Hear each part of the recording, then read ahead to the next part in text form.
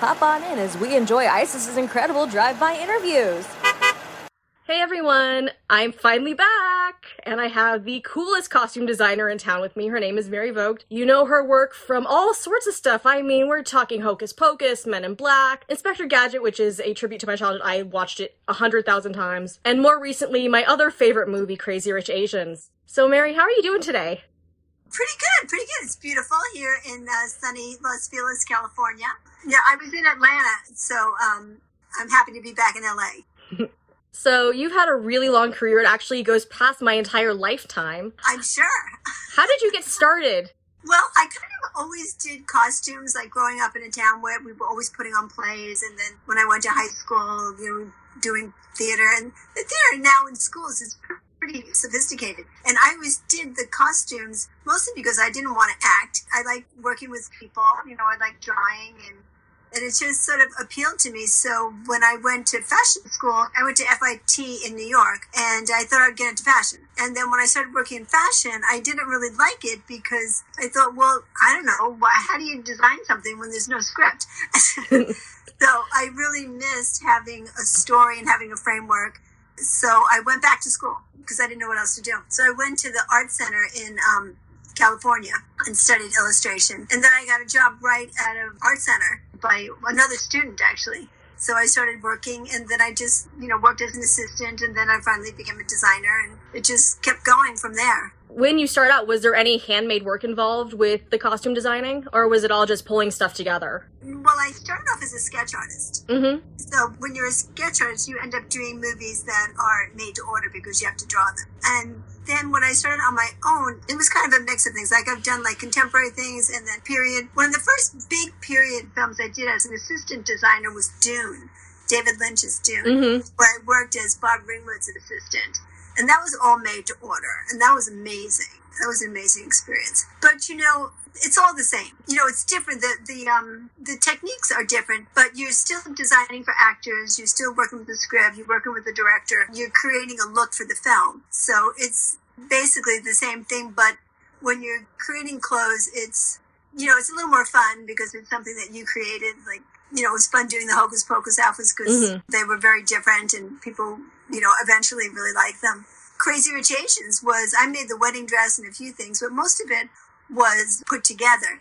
But that was still very creative. And we worked under a lot of not restrictions, but parameters of the director, because the director had a very distinct vision, John Chu. He's wonderful, and he's wonderful to work with. So it's all, when you're creating a look, you're either making it or you're buying it or somehow you're doing both. But, you're just sort of working with the actors. I mean, we're there to support the actor as a designer and make them feel good about their character.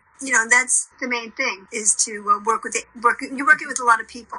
Yeah, on that note, you actually brought up the next question I have listed, because I literally went through the email I sent you originally with here's the guide of what I want, and then I went, collaboration's important, because I remember going to the FITM talk with you and the two other members of the crew from Crazy Rich Asians, and I know that you worked really hard with them, but since I also have a background talking to makeup people, do you collaborate with them at all?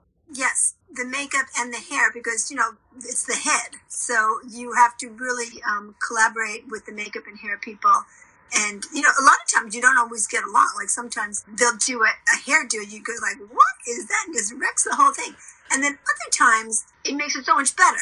And I'll give you an example in this movie I just did called Red Notice, which is a big Netflix film coming out. And in it we have an Egyptian wedding scene. And the dress I did was really kind of a formal princessy, super rich, because she was a super rich Egyptian billionaire's daughter. And she was getting married at the pyramids in Egypt. Oh, wow. Yeah, it was amazing. And I assumed she would have some big, fancy, almost like 60s Audrey Hepburn type hairdo with this very formal dress that I had designed.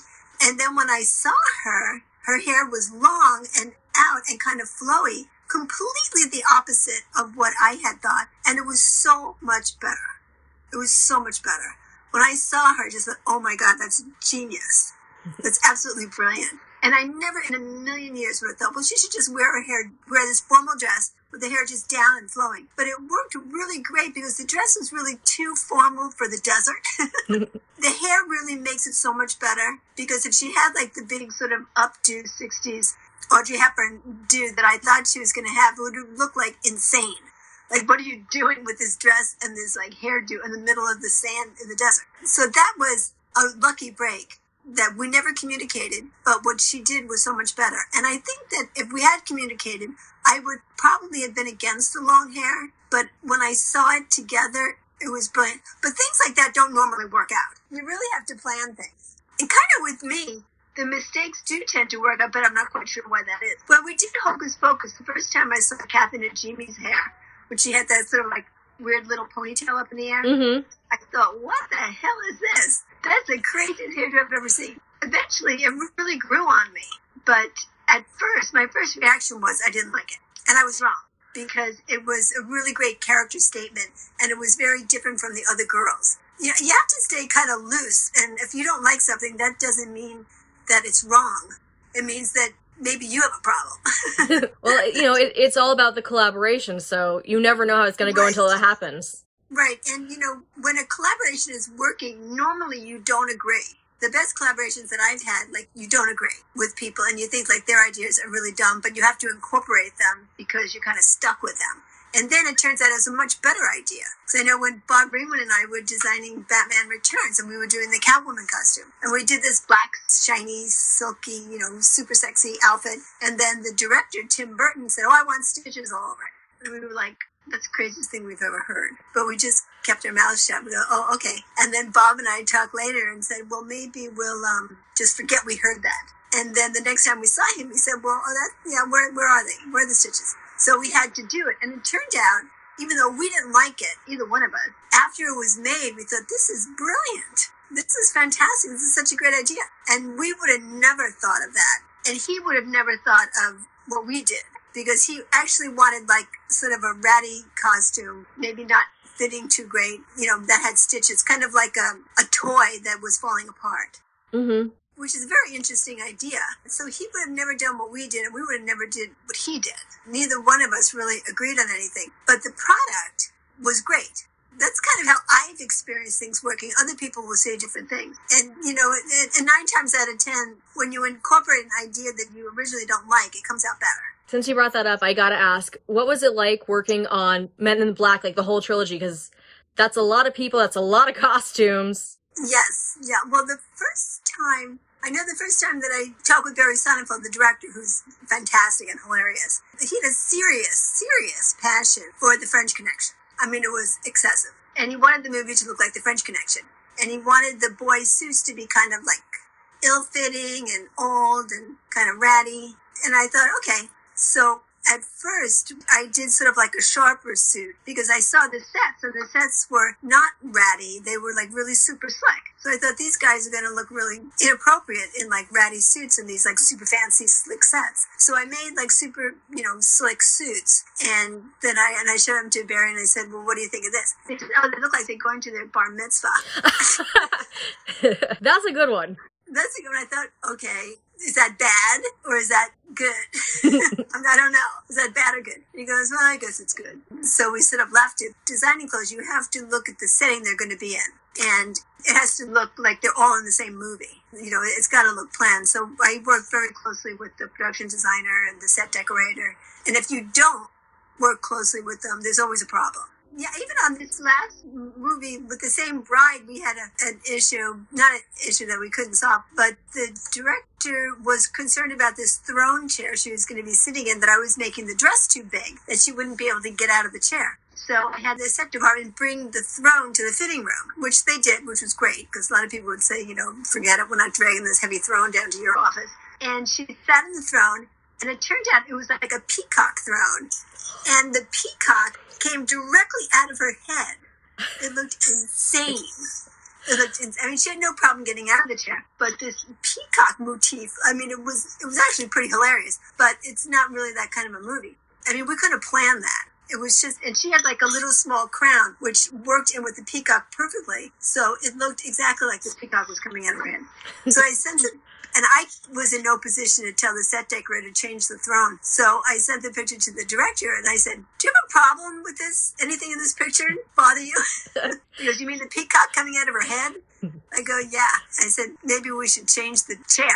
And he goes, yeah, you tell the set decorator. I'll go, oh my gosh, okay, fine, I'll tell her. So I just sent the picture to the set decorator. And I said, what do you think of this? She was, oh my God, the peacock's coming out of the top of her head. So I didn't have to say anything. She just changed it. But if I hadn't, and that's the first time I ever dragged a piece of furniture into a fitting room. And if I hadn't done that, we would have had, it would have wrecked the whole scene because it would have been hilarious to have this like bird coming out of this girl's head. But yeah, you do have to coordinate constantly with people because it all works together. Yeah, actually, on that note, what's the difference for you between working on a project like Hairspray Live versus like a TV show or a film? Well, Hairspray Live was live. Yeah. So I was totally paranoid that the dancers were going to split their clothes and they'd be standing there in their underwear. And I just thought, oh my God. So everything was made with stretch. Everything was sewn 5 times and it was like super strong. And because I had never done it before, I made it stronger than it needed to, because I know if I did it again, I wouldn't make them so strong. But because I kept having these visions of people standing on stage on film forever, in their underwear. so I overmade the clothes. But I think it was good, and we never had a problem. But the live aspect is very different. Dancers' clothes are like stunt clothes. You have to make them so they don't rip. And they have to be made with gussets and with certain fabrics. And on Men in Black, we had different suits for different stunts. Yeah, so it is like stunts and dancing are, to me, the same thing. Oh, I totally understand that. I have a little bit of a background in dance just because I enjoy doing it myself, so... Right. Yeah, flamenco skirts and high heels, despite the fact that you need the dancer's heels to perform in. Not the best combination if you're a klutz like me. I ripped many a skirt that way. Right, yes. And, like, in the last film that I did had Gal Gadot and it had a big dancing sequence. So we had several pairs of shoes at different high heels. The highest heels were for, like, a beauty shot and lower heels were for, like, dancing. So you have to take all that into consideration. On that note, because you're talking about, costuming and dancing, would you ever design for a Broadway show? That would be really great. I think that would be really, really great to do. It would be really fun to do. I don't know. It would be fun. It would be incredible. And there are designers that do, like Anne Roth, who is like a really big designer. She does theater and film. And it's more common on the East Coast with East Coast designers. There's Broadway. Yes. We're kind of far from Broadway. But now it's possible I could design a show from here and have an assistant in New York do all the fittings. I mean, it is possible to do that.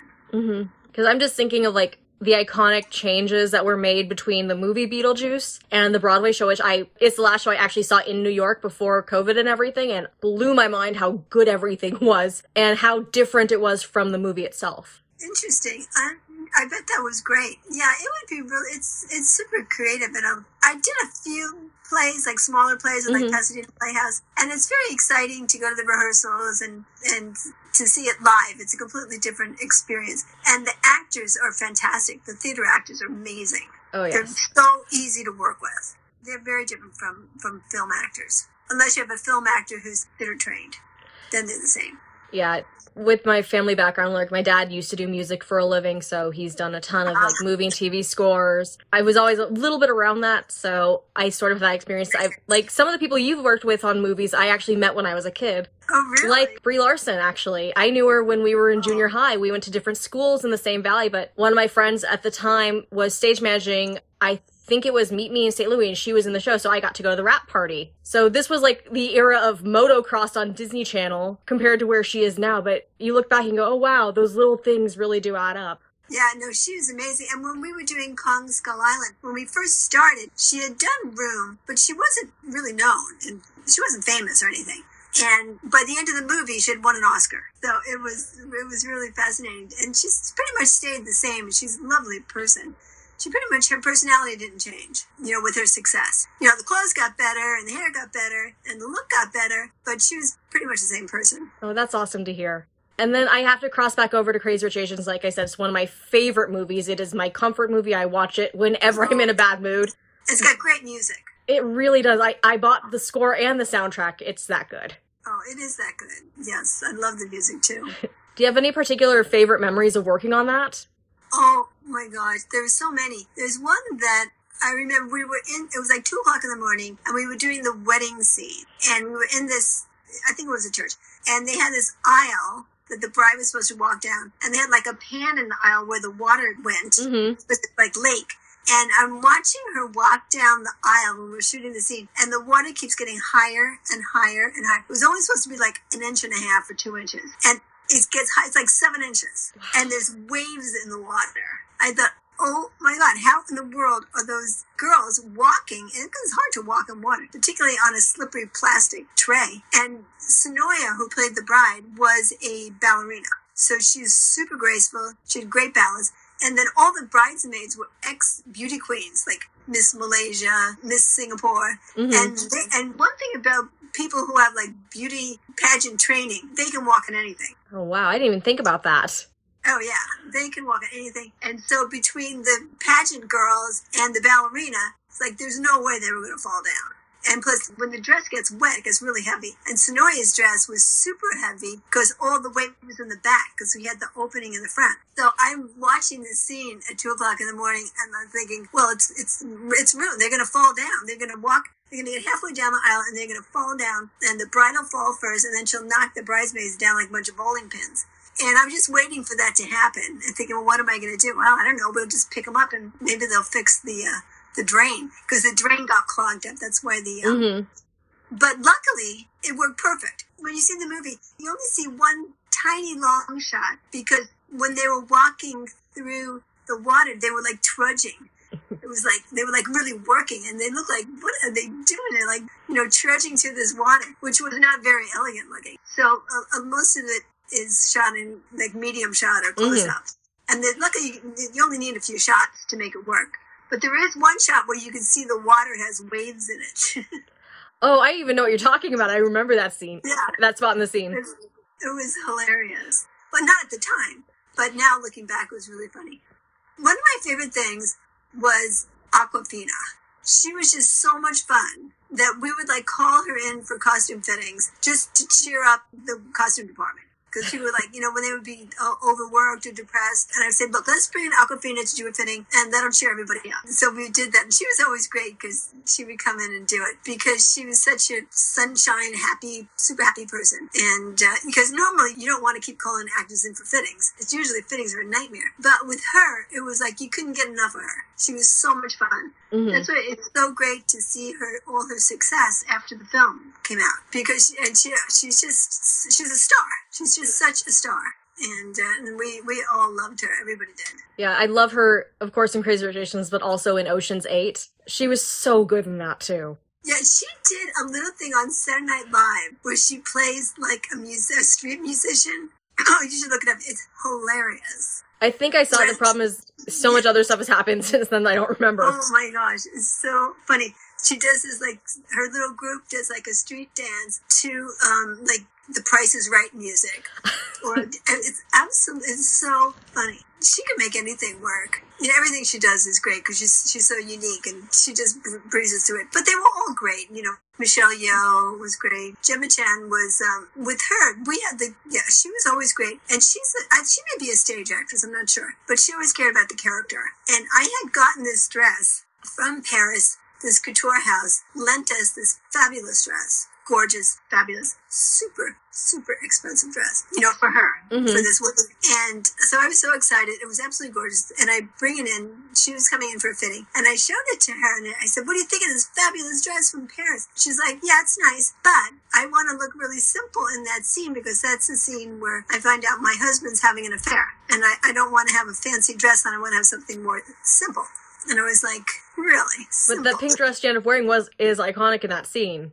Yes, and it was perfect. And it was, once again, a good example of me hearing an idea and going, I don't like that idea. And then it being a great idea.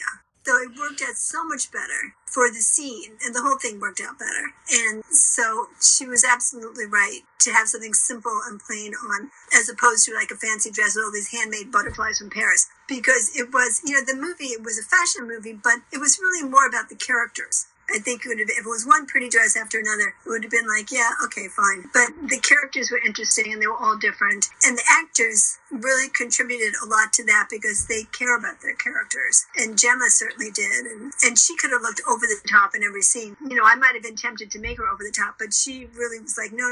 She kind of reined it in, which is great. So you have to be, you know, open to other people's ideas. And sometimes it's like really hard to be open to other people's ideas. You know, it sounds easy and people say it all the time, but it's not as easy as it sounds. But the thing I like about the collaboration is that the end product is usually much different than I would have done on my own. Also about Crazy Rich Asians, I love, of course, the dress in the scene where she finally gets to meet Nick's family, she being Rachel. Oh, right. What was the process for finding that one? The dumpling scene? No, not the dumpling scene. The one where she meets the family at the big party. Oh, the Cleopatra dress. It is like a Cleopatra dress. You're absolutely right. That's a Missoni dress. And I tried a bunch of things on, and, you know, Constance is a little tricky because compared to all the other characters, she's very subtle. Mm-hmm. And she can't really pull off a big fabulous. She's not like Gemma, who can wear super elegant, and she's different. When she was playing more of an, you know, every girl type. Yeah. And so I thought, well, is this dress going to be too much for her? Is she going to be able to pull it off? And it was simple enough that it was fine, that it worked out. It was very elegant. And it was supposed to be Picklin's dress anyway. And it was like, you know, on the tame side for Picklin. But I think it didn't overpower her. That's what you don't want when you're doing something for an actor. You don't want to overpower them and have people just notice the dress or whatever they're wearing. Yeah. The actor has to come above whatever they're wearing. Yeah. It's just one of those dresses that I think about and I go, I wish I had the body type that I could wear that because it's so beautiful. Yeah, it's very simple. It's very pretty and very elegant. And it was nice. It had like vertical lines in it, so it made Constance look really tall. As a fellow short person, I appreciate that kind of thing.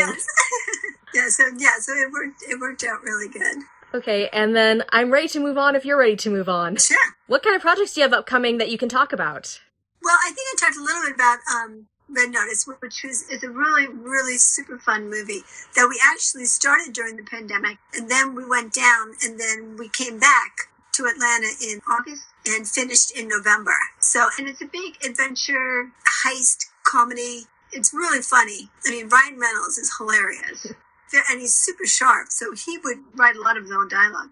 And Dwayne Johnson, he got along great. And then Gal was just a perfect combination of actors. So it was really fun. And Ross and Marshall Thurber was the director, and he was really great. Now, I communicated more with Rawson than I think I ever have with any director, because he was the writer. It was really his project, you know, from top to bottom. So he cared very much about every character and every scene and every movie and everything. Every pair of socks, everything. So I ended up like texting him all the time, but he was great. It was impossible to give him too much information. And then he would always get back to me immediately. So that was good. And that's the last thing. I guess the thing I did before that was The Old Guard with Charlize Theron. Do you have any goals that you have yet to accomplish that are high on your list? I can't really think of anything because I don't really think about things in the future. Mm-hmm. I sort of think about things more in the present. I'm getting more, like, I'll turn things down, which I didn't used to do. But there's just so much being made now. So, I don't know, maybe this new plan of mine of having more control of what I do is not going to work out. You know, things have just changed so much. It's much easier to work now, and you can work more remotely now. You know, there's great stuff being made now, and then there's a whole bunch of stuff that you wouldn't watch. So you want to try to work on the stuff that's going to be great. Yeah. Like Pushing Daisies. Since I have to call that one out because I love that show. Pushing Daisies was great. And I got involved with that because of Barry Sonnenfeld. Mm-hmm. And all the actors were wonderful. That was really, really super fun. And that you had to work very closely with the production designer because it was supposed to look kind of like a storybook where everything blended together. So but we did that as a pilot, and I just did the pilot. I didn't do the series. And I don't know how they did the series, because doing the pilot was like really hard enough, because it was really difficult to do all these, you know, crazy clothes that had to work with the sets. Yeah. So it was like doing a little mini feature every 10 days. I thought, oh my God. And they only did like a couple seasons of it. Yeah. Because I think it's just too hard of a show to do. Yeah, no, I actually know the head of the makeup team for all that. But he also had a background doing Buffy before that, so he was used to Buffy the Weekend Slayer, so I think that helped on his end. And yeah, I know you only did the pilot, but I mean, that helps cement the look, so yeah. Without you, it would be different. No, definitely. And it was great. It was a great experience. But that's really difficult. And like, there are a lot of shows like that I don't know how they do them. Like American Horror Story. Mm-hmm. I don't know how they do that show. There's just so much work that goes into it that it's just amazing that they're able to turn out that much work. That's very high quality work. Oh yes. It's also just fun to watch. And just super, super fun to watch. I do have one final question for you. What advice would you give to anyone who wants to be a costume designer? Well, this is weird advice. I would say take a class in psychology or psychiatry. Classes that people would take to become therapists. Because it's not something you're trained, it's good to go to design school and all that. But most of the people I know who dropped out of costume design, who were like brilliantly talented, dropped out because they could not deal with the actors, the producers, the director, their personalities. They were just like, I can't do this. But I think if you had some kind of, knowledge of dealing with other people and, how other people's mind work, how to communicate, there's a really good book that was put out by Harvard publication called Getting to Yes. And it's all about negotiating and how to tell someone your idea without taking away their idea. You know what I mean? It's like not making them feel bad. I think you really need to study collaboration almost as a separate subject because it doesn't come easy. And so I think like studying, even if you could take an online course or get a couple books or do studying with people, maybe you could do like a one-to-one study with a psychologist because it's not personal. I mean, I learned through the years, but it would have been much better if I had this information when I started. Mm-hmm. Learning by experience is not necessarily like the greatest thing in the world. If there's some way you could have a little bit of information ahead of time about how to deal with difficult personalities or just any personalities or how to get your ideas across, how to negotiate, because a lot of it is negotiation. And that's not something brought up in design school. So I would suggest that. Learn design, color. Color is super important. I think color is more important than anything. Color, shape. But it's a collaborating business and you have to be able to get along with people and sell your ideas, like negotiate. That's such a brilliant answer. When you want to see people get ahead, and particularly now when it's a great field to get into because there's so much work. Yes. Seriously though, that's such a great answer. I didn't even think about that side of it with all the collaboration, even though I knew about the fact that you have to collaborate. So thank you so much, Mary. This has been absolutely amazing. Well, thank you so much. It was great talking to you. You too. Thanks for riding along. I'll see you next time on ISIS's Incredible Drive-By Interviews.